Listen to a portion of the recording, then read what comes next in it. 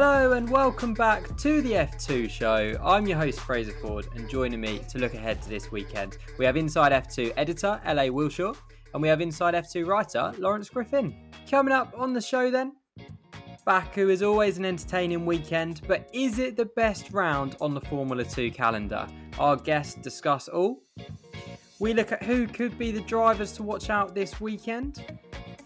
And we take a look at what drivers could be weighing up their options come next year as we head into silly season. But before we do all of that, LA, Lawrence, great to have you with us. LA, I'll come to you first. How are you? Yeah, I'm really good. Yeah, it's nice to have a little bit of a breather, isn't it? After after a back to back. So yeah, it's lovely, and weather's picking up, isn't it? So yeah, let's have a good summer ahead. Yeah, happy days. You are right. It's nice to have a little break. Lawrence, are you looking forward to Baku?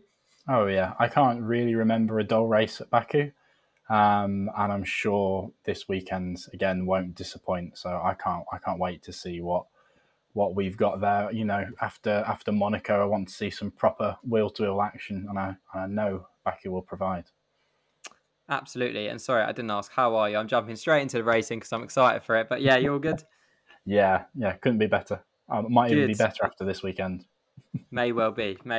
You are right, though, that there, plenty of overtaking opportunities at Baku, maybe a little bit more than what we saw at Monaco. So that is definitely good news. Okay, let's take a look at the championship standings heading into round 6. Felipe Drugovich extended his championship lead last time out to a massive 32 points over Teo Porcher. Jehan Daruvala and Marcus Armstrong will be hoping to close the gap to the top 2 this weekend. They sit 3rd and 4th in the standings. And Yuri Vips and Jack Doohan round out the top 6. And the team standings? MP Motorsport topped the team standings by 29 points from ART. High-Tech moved into 3rd in the standings last time out, ahead of Prema.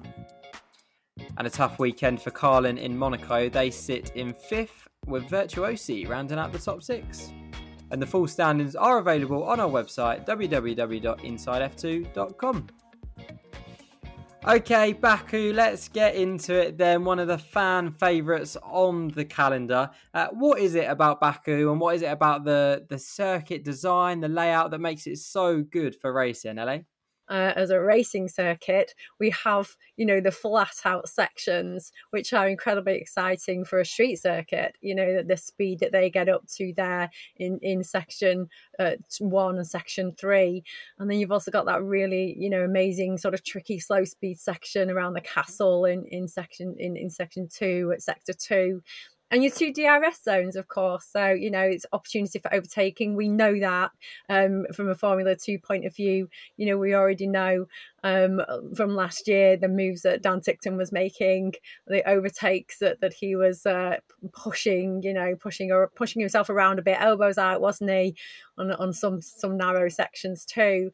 But I think Baku's just got a little bit of everything, and it's one of my favourites on the calendar. Yeah, it really is a unique circuit in that it really does have that that tight, twisty bit in sector 2, as you say, LA, and then the 2 straights. Is that the thing that stands out for you, Lawrence? And we actually, funny enough, LA, you mentioned Dan Tickton. We have a question on Instagram. We'll go straight in with the questions as well. At Jim Kimberley, friend of the show on Instagram, asked who will do a Dan Tickton this year and provide an overtaking masterclass, Lawrence. Oh, that's so difficult to call because that's almost like asking who are we banking on to have a bad qualifying session and then come through the order. Maybe perhaps a good qualifying and a good sprint race as well. I think Liam Lawson looked pretty racy last year in Baku, so I'd back him to be putting on the moves again this year. I think there was even a moment he was a little bit over aggressive in his defence and got a penalty for it. But I think, this year, it hasn't gone perfectly for him. He'll be wanting to come back and he'll be getting the elbows out again, I'm sure.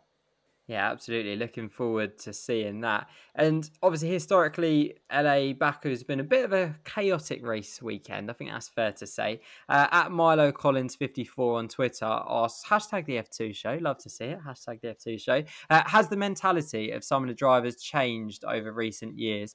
Do they take more of a conservative approach since the carnage of the early years going into Baku? And by the carnage of the early years, I'm assuming he's talking about Baku 2016, which was well, probably one of the messiest weekends in single seater racing ever I think I've seen. To be fair, what do you think, Ellie?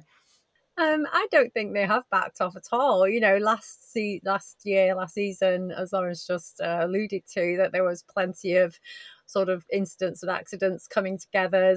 You know, and there were time penalties. Obviously, there was one for Lawson in that feature race, and also for Dan Ticktum. And you know, there was collisions with Guan Yu Zhou and Dan Ticktum in, I think it was second sprint race.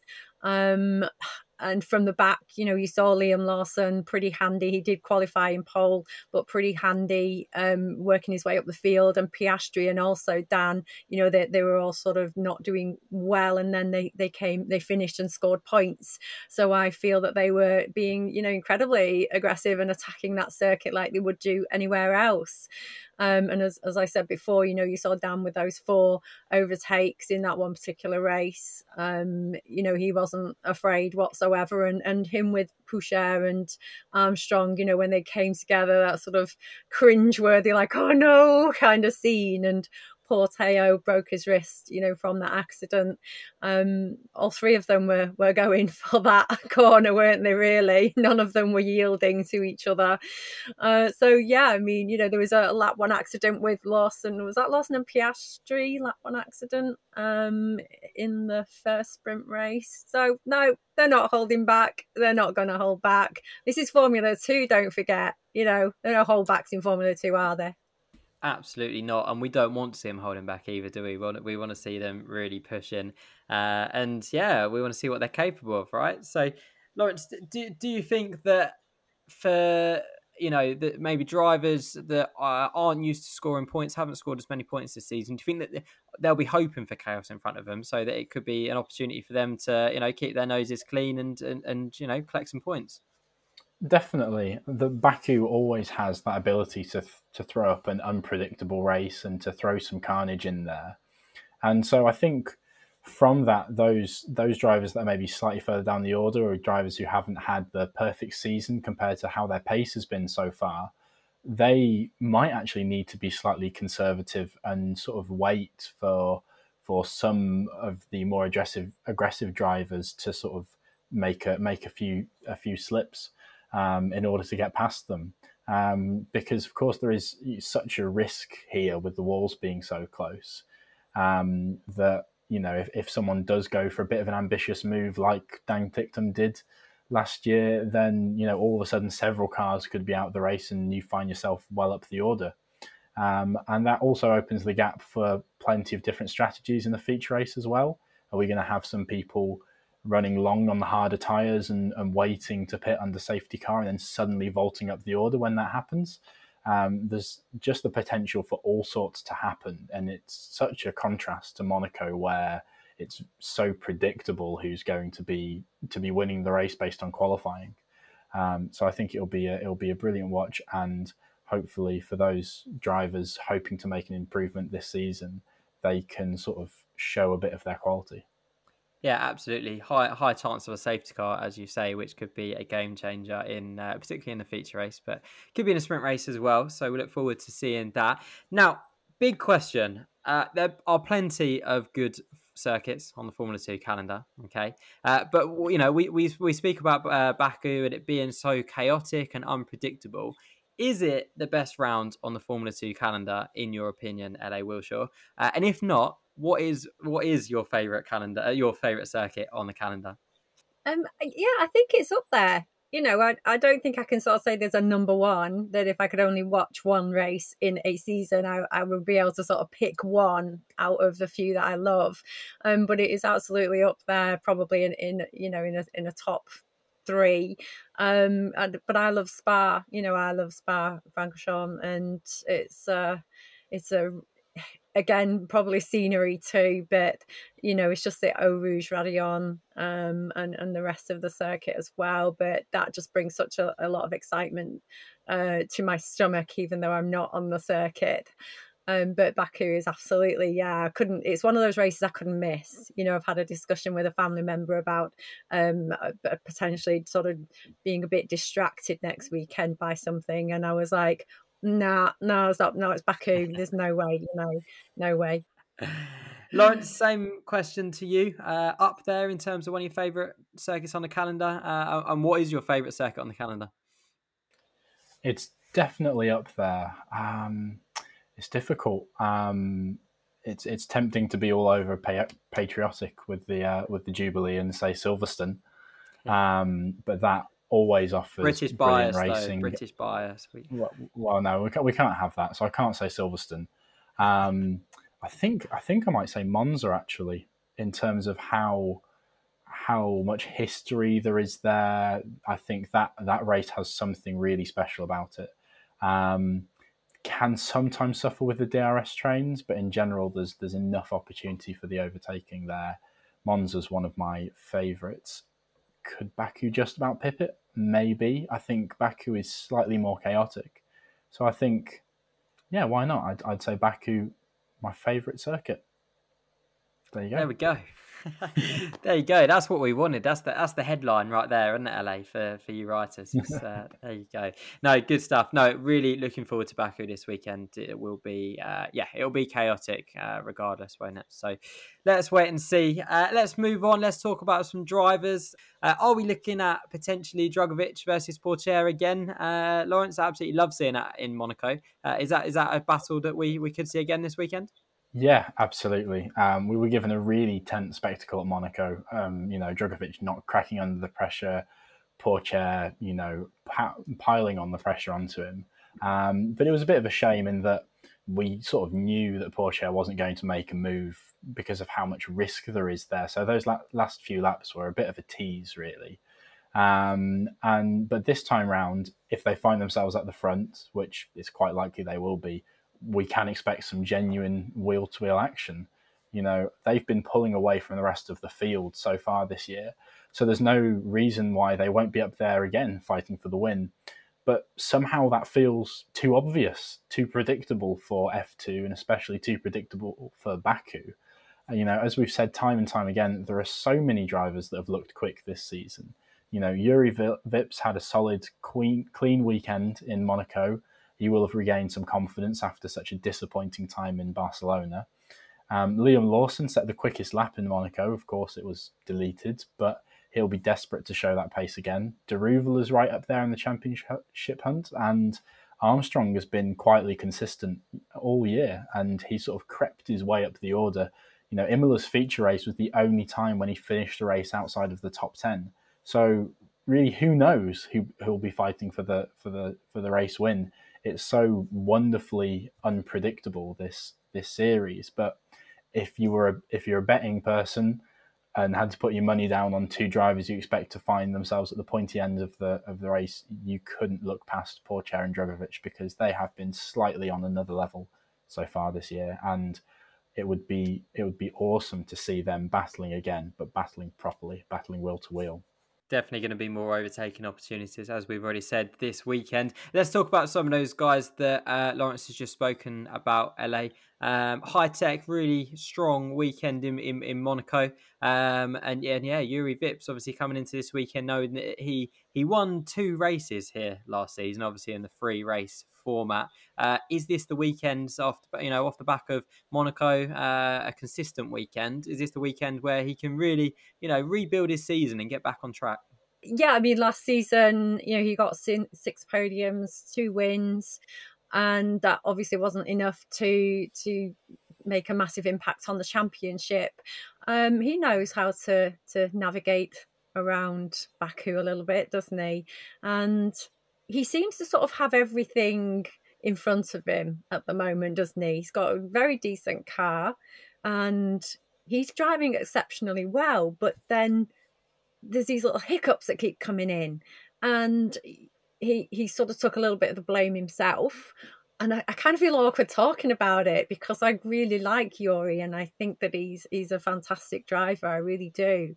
So I'm kind of hoping that Baku will kind of help him and the team reset maybe a little bit, reset his championship. So I wish him the best of luck. He's got his head on his shoulders. He's not letting any of what's happened to date affect him. He was chatting away in the roundtable press conference just before Monaco. So none of that's affecting him. He's upbeat. He's very positive, and I'm sure he'll do his best in Baku. He will indeed, and his fellow Red Bull junior, Jehan Daruvla, Lawrence. We spoke last time on the show about him potentially. He's been so consistent this season, but potentially not quite haven't had the pace so far this season to turn that consistency into a win and go to that next level.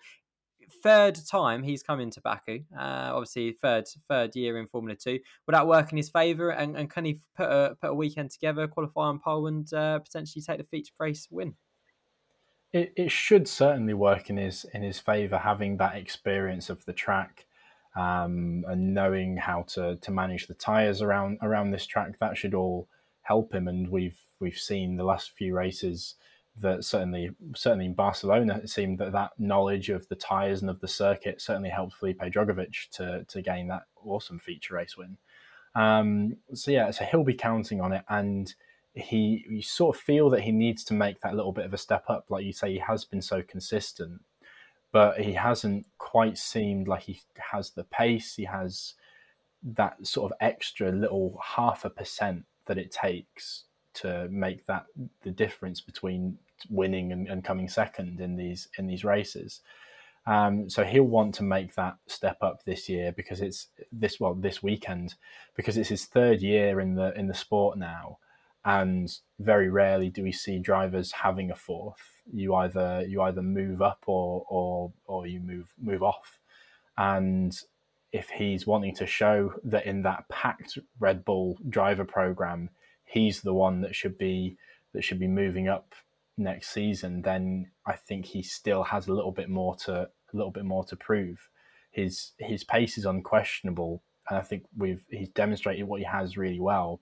I don't think he's convinced many people that he's ready to quite make that step up. So that's a really big challenge for him this weekend. Yeah, absolutely. A few drivers in a similar position. LA, I wanted to talk a little bit more about Marcus Armstrong. Has he? I mean, he seems like a new man this year. I'd say he maybe started the season a little bit slowly, but he's really come into his own since his win in Imola, isn't he? Is he benefiting from not being a part of the Ferrari Driver Academy this season? Is that something that perhaps plays on a driver's mind? Going into Baku last season, 15th in the standings. This year, 4th in the standings. It's a big difference, isn't it? Yeah, it's a huge difference. I mean, he's already 1 point ahead of his entire championship last season. I think he finished on 49 points and he's now on 50 points. So he's now obviously put last year behind him. I'm not sure it's FDA, Ferrari Driver Academy related. I mean, I think that's probably a nice, worthy question to ask him if he does come into one of the roundtables, or the press conferences. He has changed teams, don't forget. That can also have a massive difference. You're absolutely right. He does look like a new man. He does look like a new driver.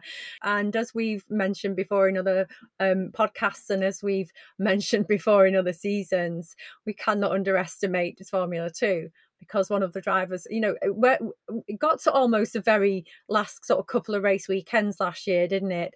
And I think it was anyone in the top 11 mathematically could have still have won that championship, even though obviously P11 was probably unlikely. It was still mathematically possible till very much near the end of the season.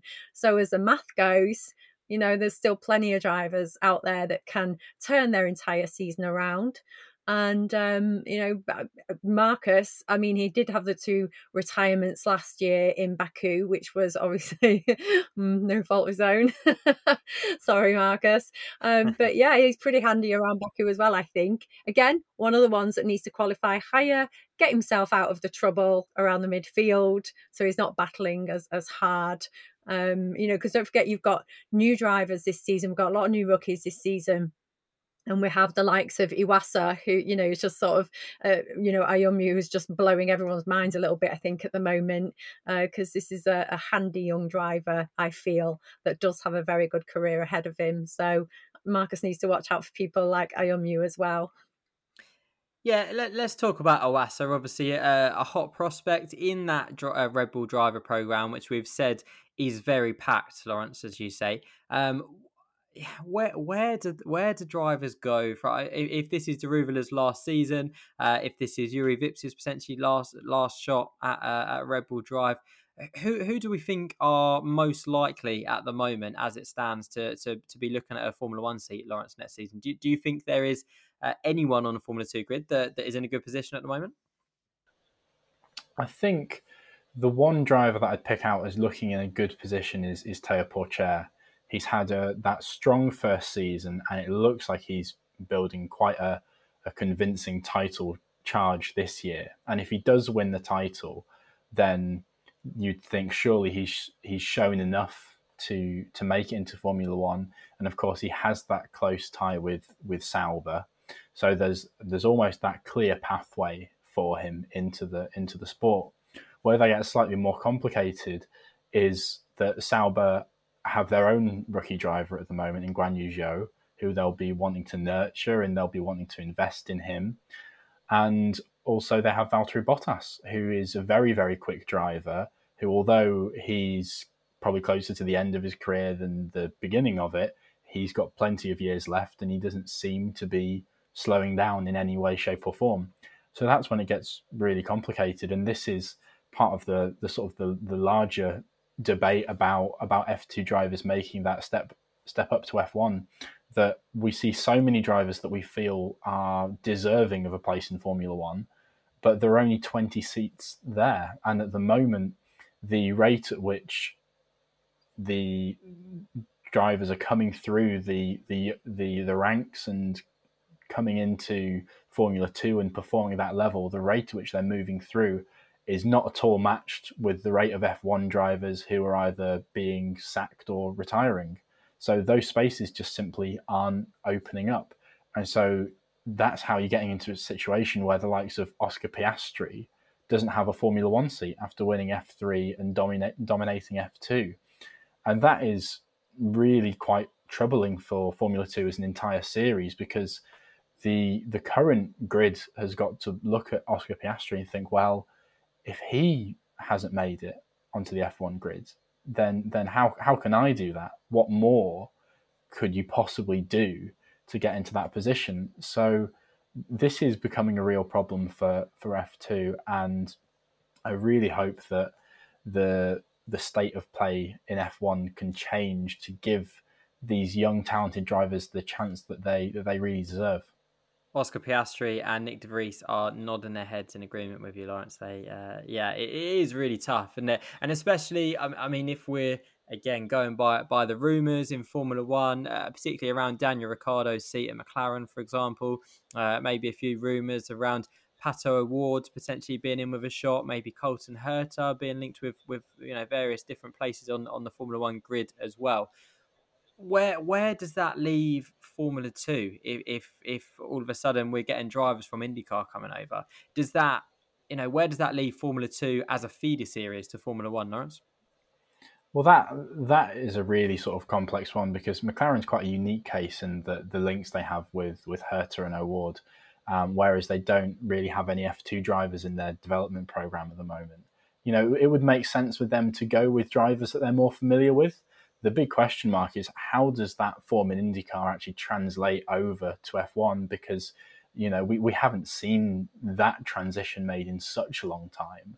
And you compare that to the sort of tried and tested F2 method, that O'Ward and Herta almost looked like sort of risky appointments to a McLaren seat if you're doing that. So for an F1 team to go with those drivers over an F2 driver would really be quite a damning indictment on the talent in F2.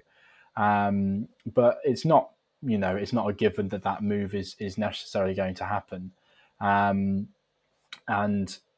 there are other drivers that that aren't currently attached to junior teams, the likes of Drogovic, the likes of Armstrong, that could well fit into that McLaren seat. And although their pathway isn't as clear as perhaps Pourchaire, as I mentioned earlier, they have the freedom, they have the option to go where they want. Guan Yu Zhou was an Alpine junior driver, and he ended up at Alfa Romeo. Ultimately, contracts can be ripped up and rewritten if the situation is right.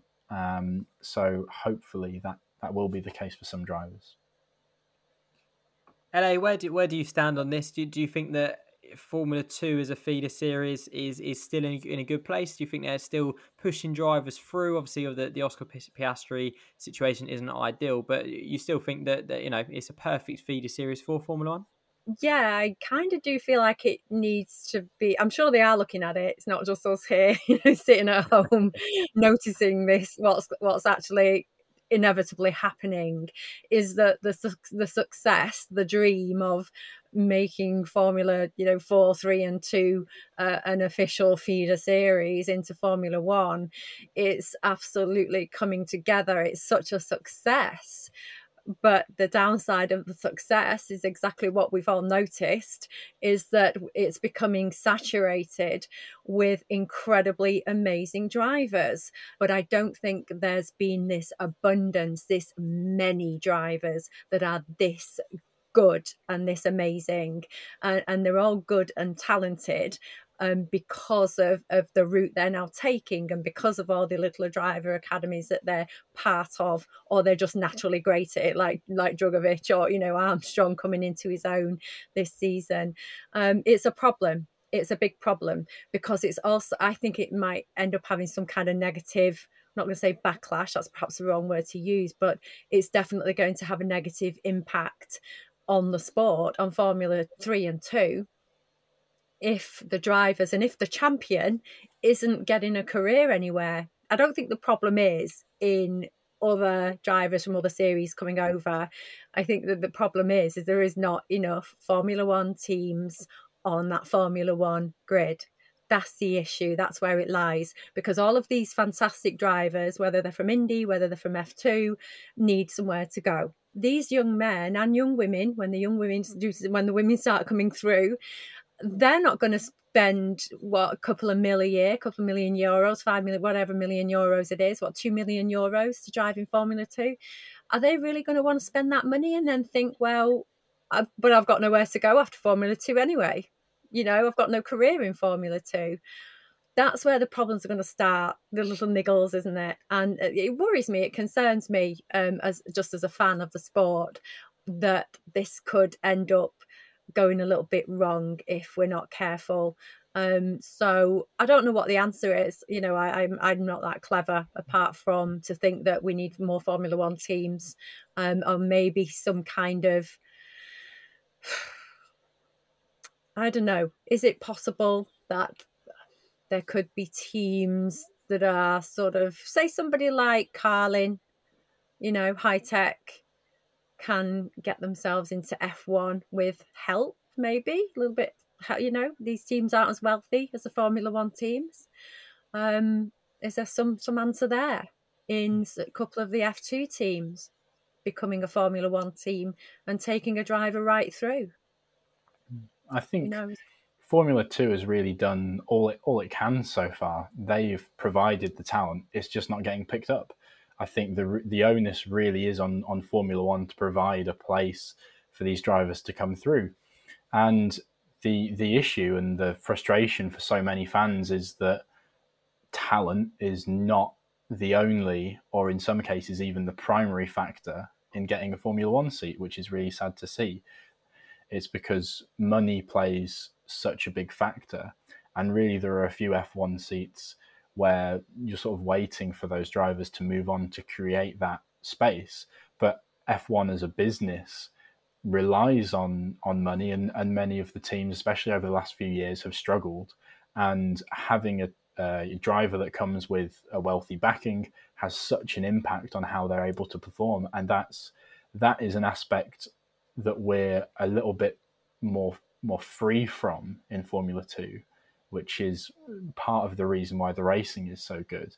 But of course, that's not the case in Formula One. So perhaps Formula One can work with the teams to provide certain incentives to get those younger drivers through, because teams like Alpine and Ferrari that have these driver academies, and even Red Bull at times, they have this talent, they nurture it, but their decision is made so difficult by all the financial things at play in the sport, that those drivers aren't getting pulled through.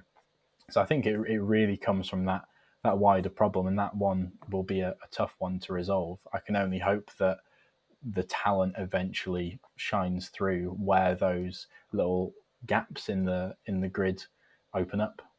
It's a really fascinating conversation. I am unfortunately going to have to bring it to an end in the interest of time, but we could talk about that all day, couldn't we? And I would love to hear what you guys at home have to say on it as well. Let us know in the comments on Twitter, on Instagram, on YouTube. Let us know what you think on the conversation. And this time last year, we were talking about Jack Aitken returning to Formula 2 and potentially Jack Aitken versus Dan Tixon for a Williams Formula 1 seat this year. So it shows how much we know about Formula 2, Formula 1, the driver market, and how quickly things can change. But no, really interesting conversation, guys. That is all we have time for today, unfortunately.